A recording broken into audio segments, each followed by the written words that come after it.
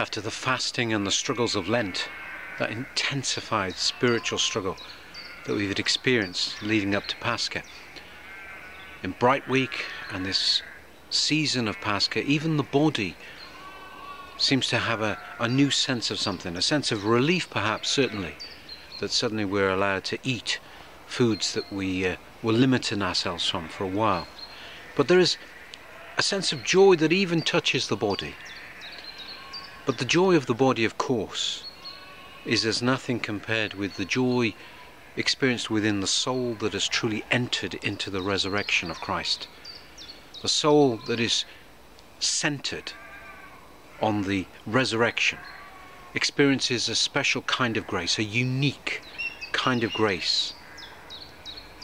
As it draws closer to Christ, it knows something far deeper of the Pascha mystery. And it is the reality of the resurrection that we are all called to enter into and draw closer to in our spiritual lives. But the joy of Pascha that we experience on earth, of course, is only a taste of the eternal Pascha. The eternal Pascha that has no end, that is experienced by the saints in the kingdom of God. During our Pascha period, we focused on the readings where the myrrh women, the myrrh bearers, went to the tomb and were told by an angel that Jesus was risen. And immediately we read their joy was complete. They ran back to tell the apostles. There was no doubt, no hesitation. They experienced an immediate joy in this news of the resurrection.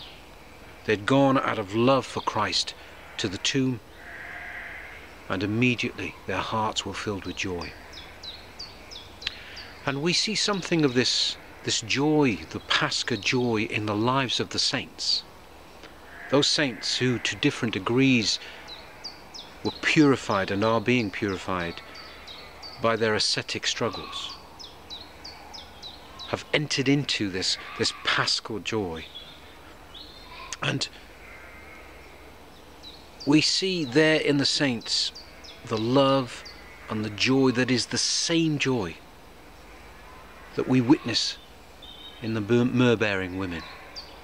Christ brings to all of us an opportunity to experience and enter into this joy. In his love, in his generosity to us, he offers us so much in return for so little. We are called by the church to fast, to repent, to overcome our passions, our temptations. And this abundance of grace that God pours out in response to so little on our part is truly something to be thankful for and to set our hope in. In this world we have this time of Pascha for a short time, a season. And however deeply we enter and experience Christ's joy in his resurrection, our lives will once again be filled with sorrows and pains and struggles and temptations. And for many of us, this joy will come and go at different times. When we look at the lives of the saints, we see that, yes, their lives were filled with great sufferings, great struggles, but that joy was always present. The temptations of the world didn't replace the paschal joy that they experienced, but they met, they encountered, they faced the struggles of this life through and in the joy of Pascha. Christ is risen, that we may rise on the final day. And in his final judgment, the righteous will enter into the eternal joy, the eternal kingdom of God.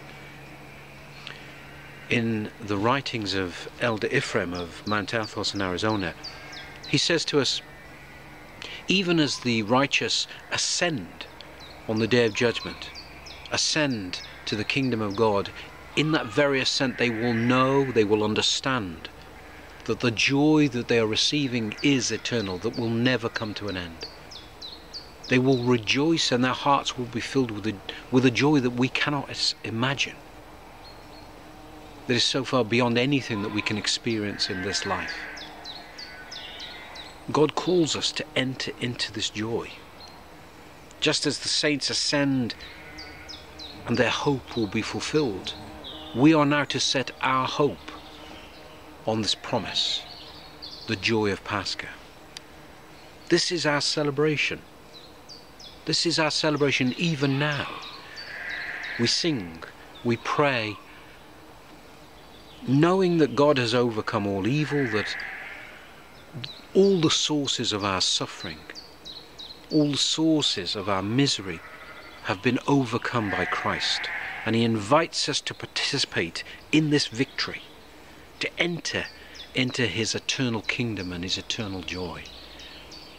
He says to us, believe in my Son.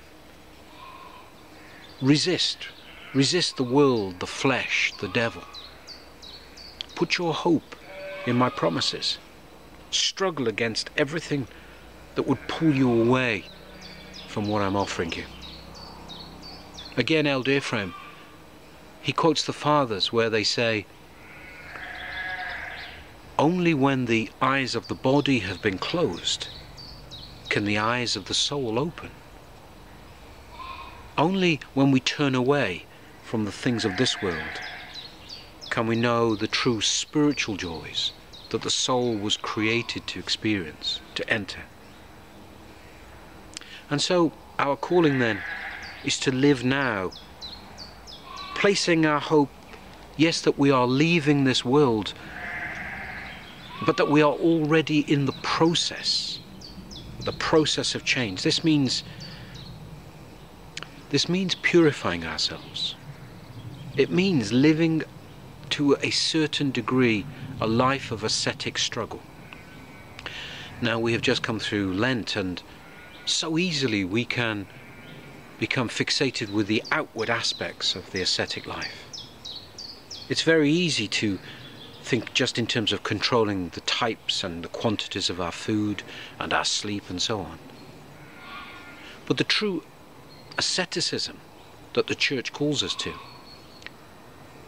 has a greater meaning in terms of the inner struggle, the overcoming of the old man, the putting to death of the man of passion within us, the old life, denying ourselves, crucifying our will, praying, entering truly a life of prayer and obedience, struggling to be obedient to the commands of Christ.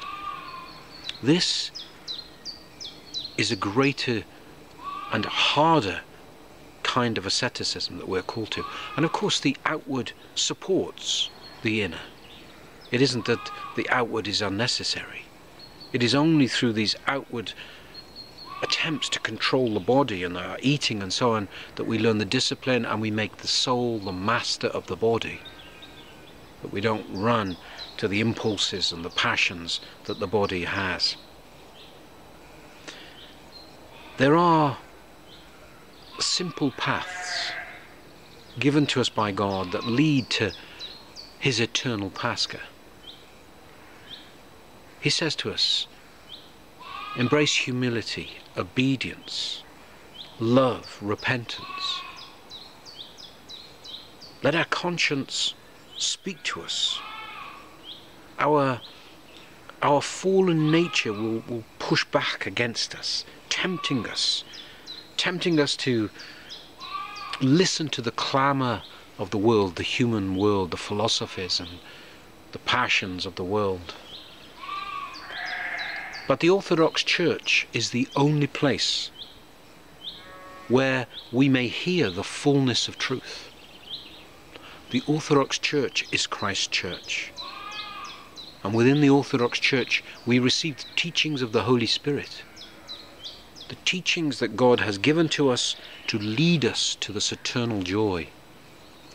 The traditions, the fullness of the teachings of the Church are the voice of Christ speaking to us. We must hear these teachings, hear this voice.